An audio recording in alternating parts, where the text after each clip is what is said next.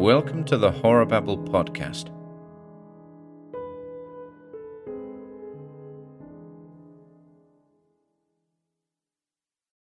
Six Flights to Terror by Manly Banister. The building was known in the city as the Heathcliff. No one could tell without consulting the records just how long it had been empty.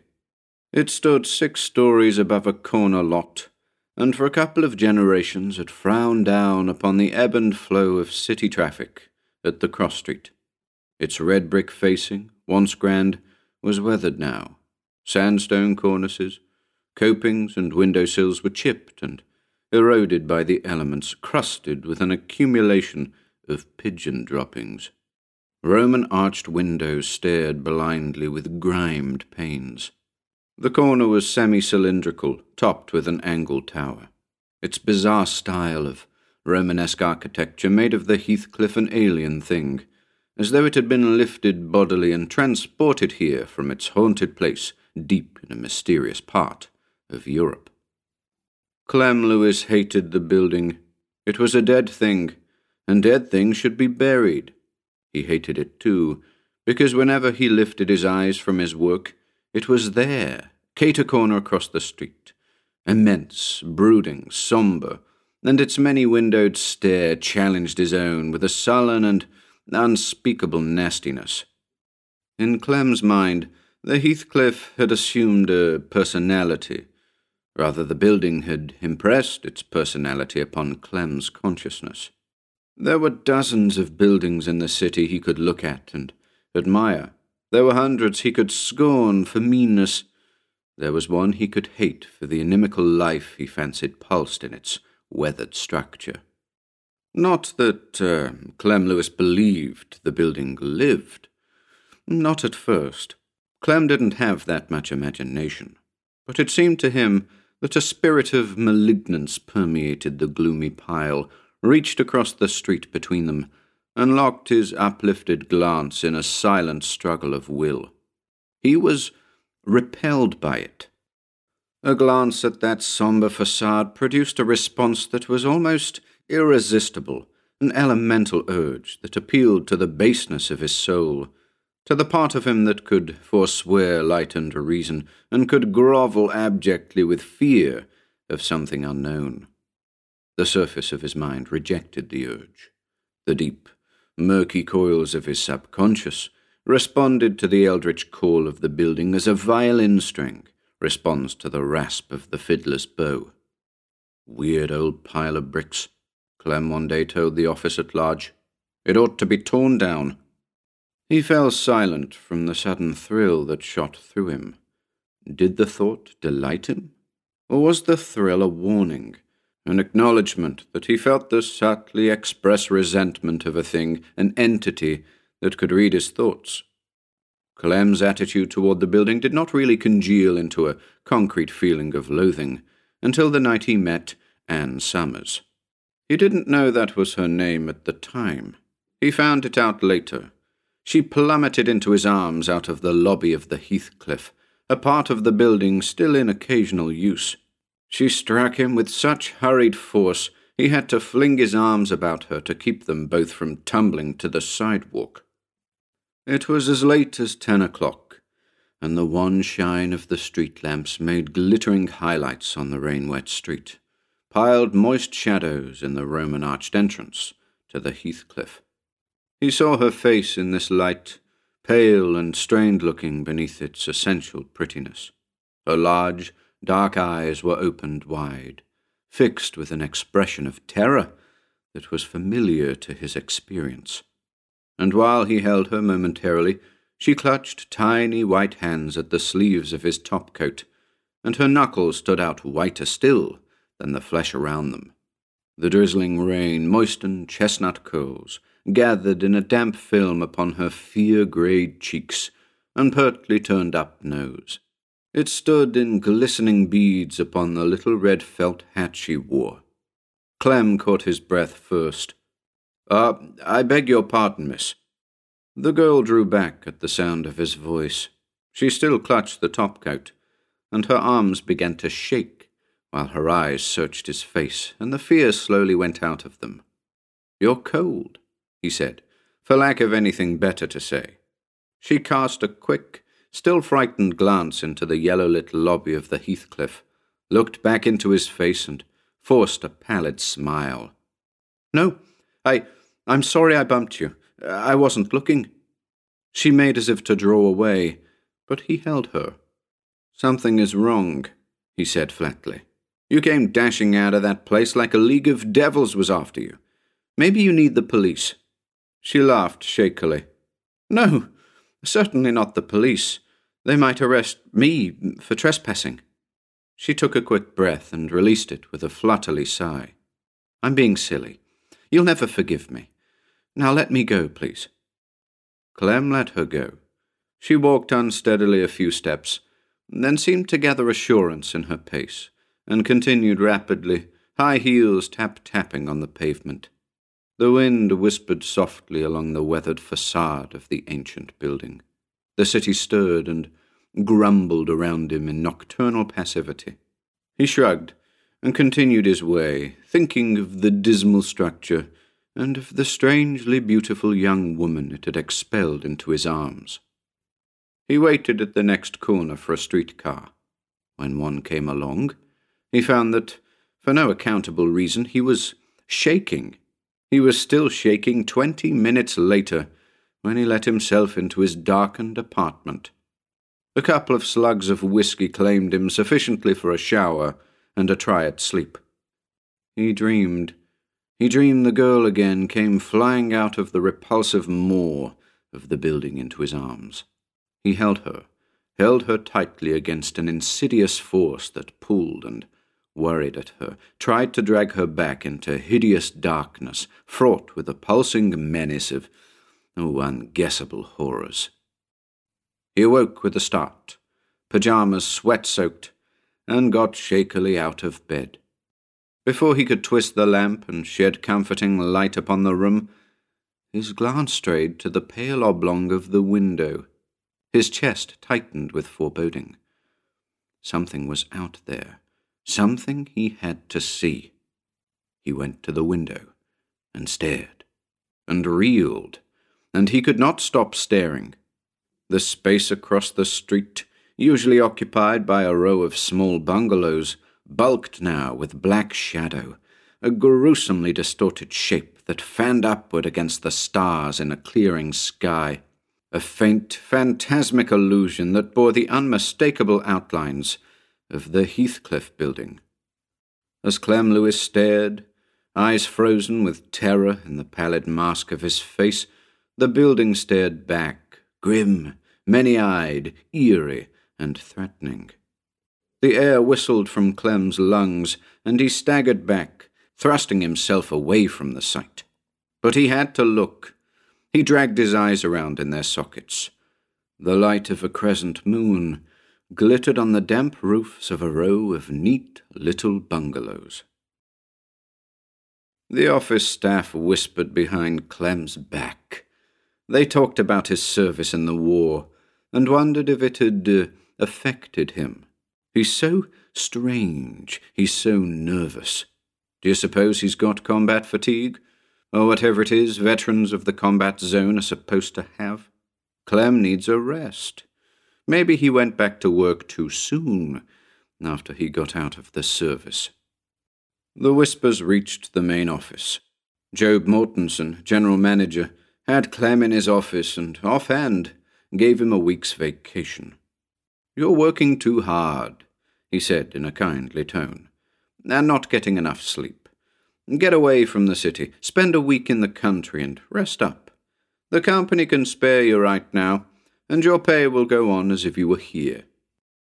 Clem was tempted to refuse, but you didn't refuse a week's vacation with pay, and you didn't tell the boss you weren't overworking, even when you had hardly enough work to keep you busy. Certainly not enough to keep your mind from gnawing at the dreadful, startling knowledge that you had a building following you. Was his mind slipping? Clem wondered. He remembered men carried screaming from the battlefield, minds more horribly fissured and bleeding than their bodies could be and live.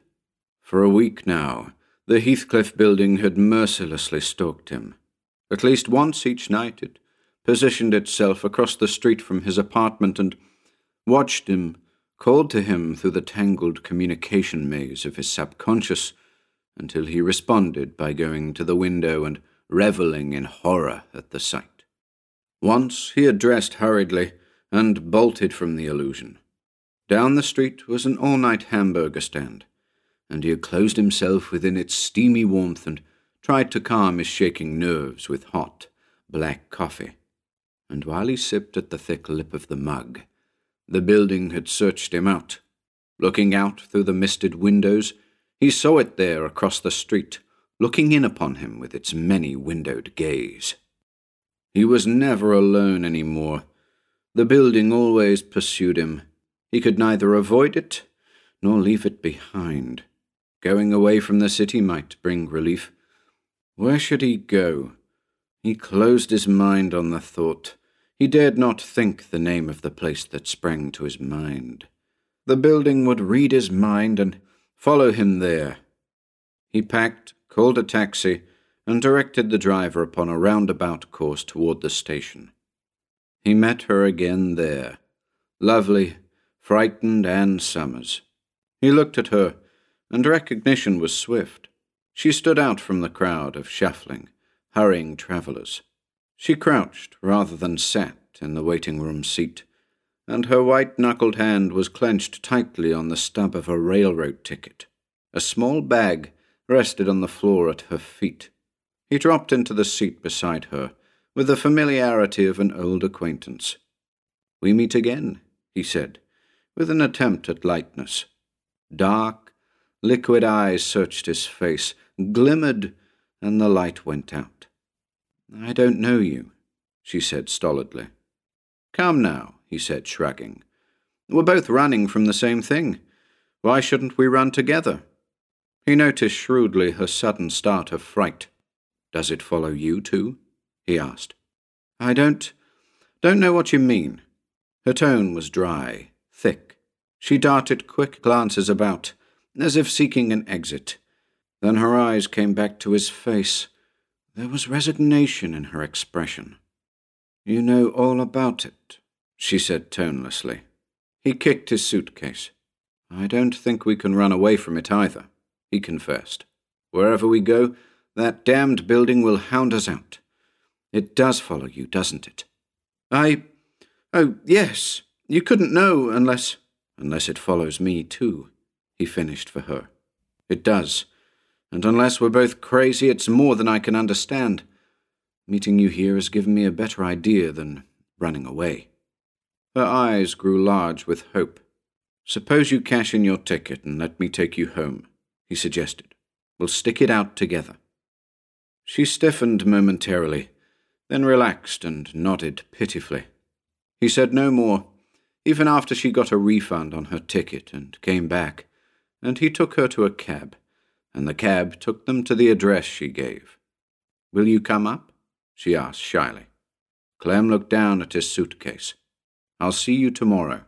"You haven't told me your name," she reminded him. He told her, and learned what she was called. "You need a good sleep," he said. "Don't look out the window tonight. You hear?" She shuddered.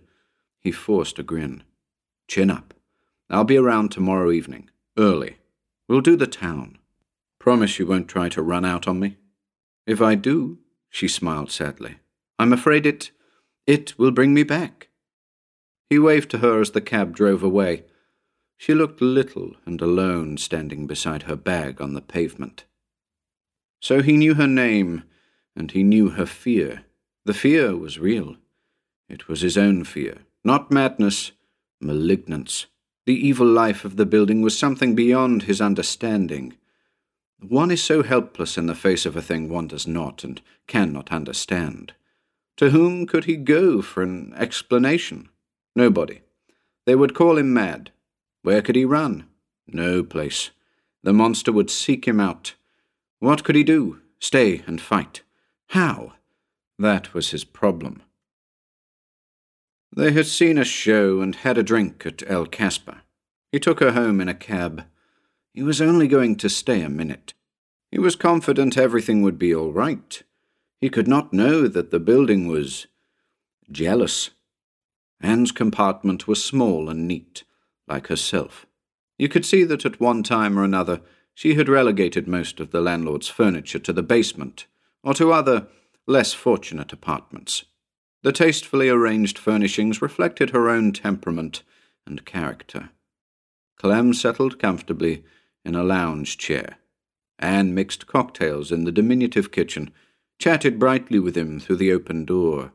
She brought him the mixed drink. "I've been thinking," he said, lending an ear to the clink of ice in the glass. Her expression became drawn. All evening she had been trying to be gay, trying to forget the incredible onus of their lives. There was a genuine attraction between these two. The evening's association had deepened the hold each had upon the other's feelings. They both knew it. "Somehow," Clem went on, "we've run across something that wasn't meant to be discovered. I don't know what's behind it. Maybe it's a kind of illusion. For all we know, half the town may be affected the same way we are, and everybody hiding it. Mob hysteria." "Do you really believe that?" Anne asked him. "No, that was just a slap-dab attempt at scientific explanation. Psychology, that sort of thing. When I first saw you, you were running out of that building, running away from something. I've seen guys running and looking like you looked, but they knew what they were running from. I've wondered, what were you doing there?" Anne furrowed her forehead. I was passing by. All of a sudden I had an urge to go in, see what the place looked like inside. There was only that little light on in the lobby. It was terribly dark on the stairs, even darker up above. I listened, but the place was so quiet I could hear the blood rushing in my ears. I don't know why, but I started to go up to the second floor. I hadn't even a flashlight with me. I think I almost got there, then I got frightened." Her face had gone white.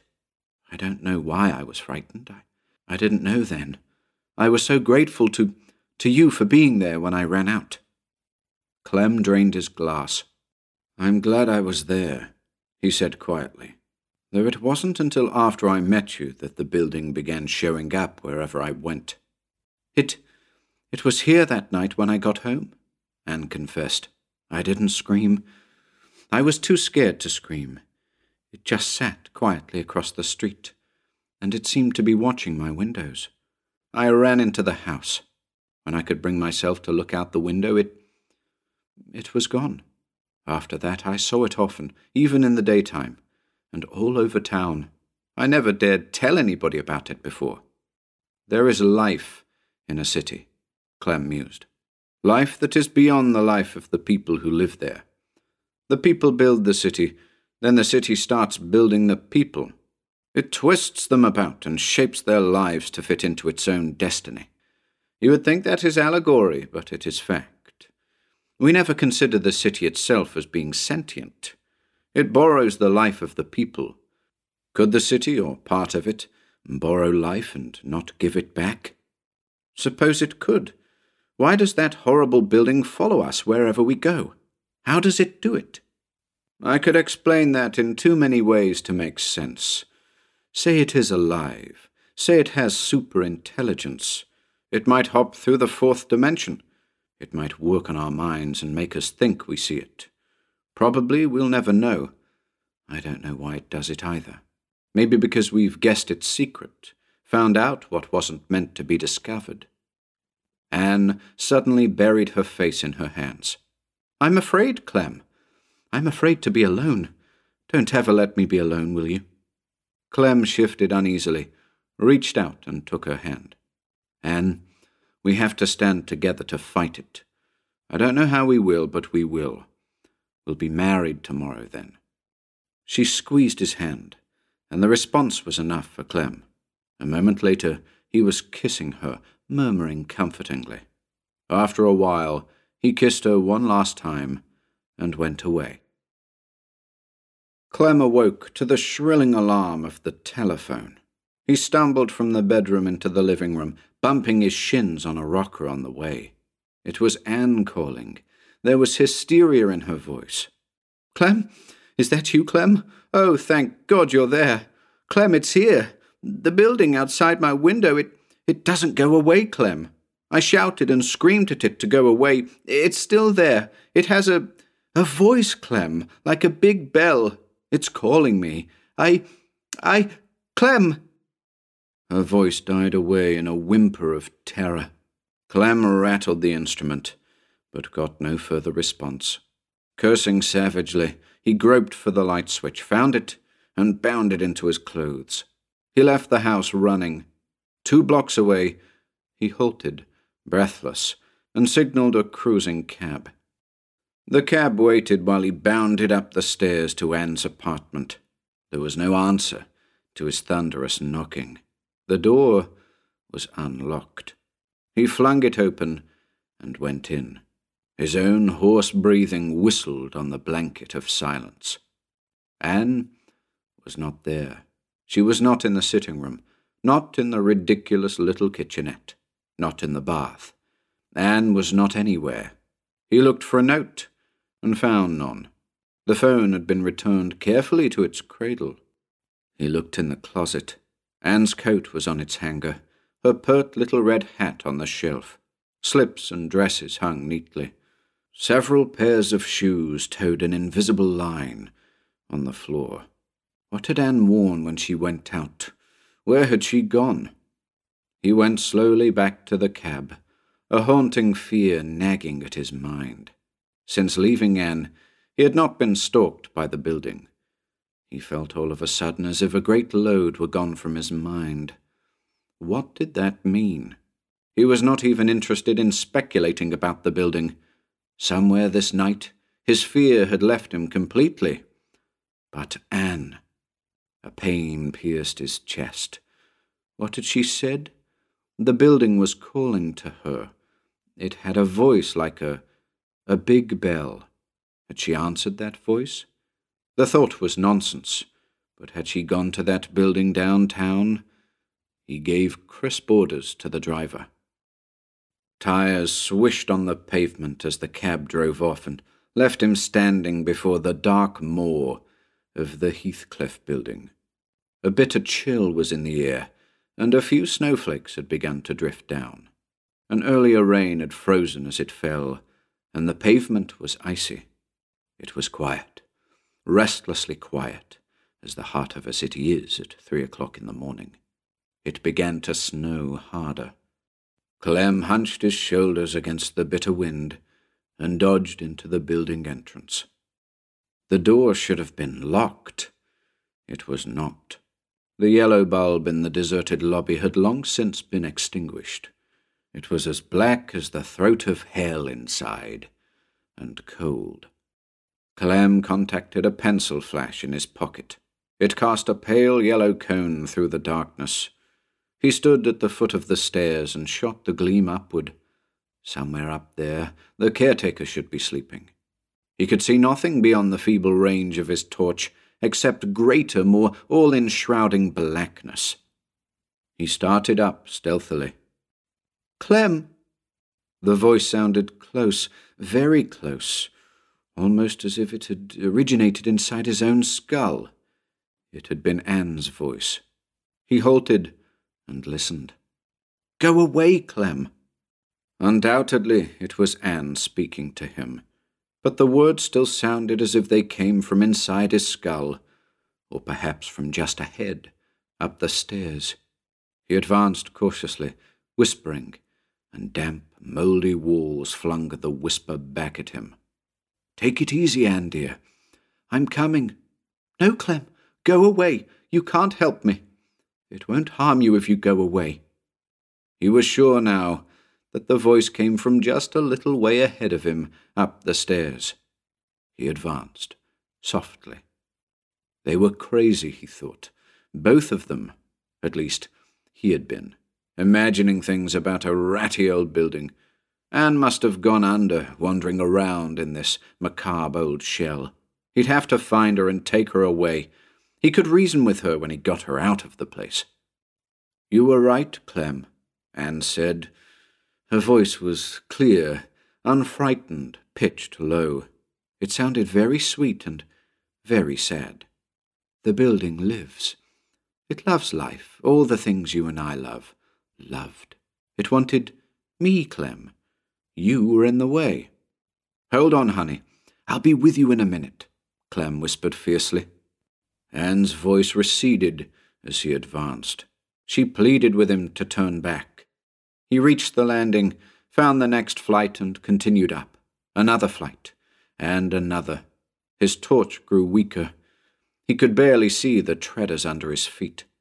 A penetrating chill came out of the unseen walls, smote through his topcoat, made his flesh cold. There is nothing you can do now, Clem, Anne said, reasoning with him. Go while you can. And remember I loved you, Clem. But this is bigger than either of us. I understand only a little. You never would understand. Clem set his teeth and continued doggedly to trail the voice. Anne's words grew faint, and he came to a door. The door was at the head of the stairs. He groped for the knob as the batteries of his flash failed, aware that he had climbed 6 flights, and the door before him gave upon the roof. When his light went out, complete and utter blackness leaped upon him. He tugged at the door. He met the bitter kiss of the wind, the stinging deluge of snow and flying ice particles. The storm smothered him, filled his eyes and mouth and nostrils. Upon the open roof, the wind whipped with gale-like fury. He staggered upon the treacherous footing. Faintly, he heard Anne's thin entreaty. Go back, Clem. He plunged in the direction of Anne's voice, advanced 20 yards, and came to an obstruction, a wall. The voice came from above now. Clem was beyond power to reason. His mind was possessed by an idée fixe. He must find Anne and take her away from here. Out of breath from the 6-story climb, he panted harshly. The wind whipped and beat at him, hurled blinding snow into his face. He stumbled over something that lay flat on the roof. He stooped, discovered a ladder. Grunting his triumph, he heaved it against the obstruction that blocked his advance. He started up the icy rungs. Anne was crying now. He could detect the tears in her voice. Go back, Clem. Please go back. He stopped, flung his head back, and yelled into the storm. I'm taking you back with me, Anne. Clem! His groping hands went past the top rung of the ladder, found a slanting surface, rounded, slated, slippery, with a coating of ice. It was the roof of the angle tower at the corner of the Heathcliff building. He paused while this knowledge percolated into his numbed brain. But Anne was up there. She was up there somewhere on the tower. He could hear her crying. It wasn't right for Anne to cry. Anne was too lovely ever to cry or be unhappy. He would have to reason with her, make her understand it was just a silly notion she had that the building was haunting her. Clem! Anne's voice was very close, plain in spite of the howling wind. Clem, I told you the building wanted me. It heard us, Clem, planning to get married. It was jealous and took me away. Go back now while you can. You can't have me, not ever. I'm already married, Clem. I'm married to the building. Clem flung himself toward Anne's voice, reaching out and clawing with both hands, as if he might thus seize her. He did not seize Anne. He did not seize anything. There was no purchase, not anywhere. There was only steeply slanting tile, covered thickly with ice, and the snow swirled around. The shriek of the wind grew louder in his ears, and the thought occurred to him that he was falling. But it was too dark to see the grimed, opaque windows hurtling upward past him. With his last thought, he wondered if Anne would be unhappy without him.